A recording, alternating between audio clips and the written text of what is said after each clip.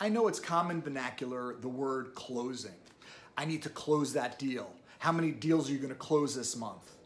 Oh, I'm meeting them to close this business. You got to close more business next quarter.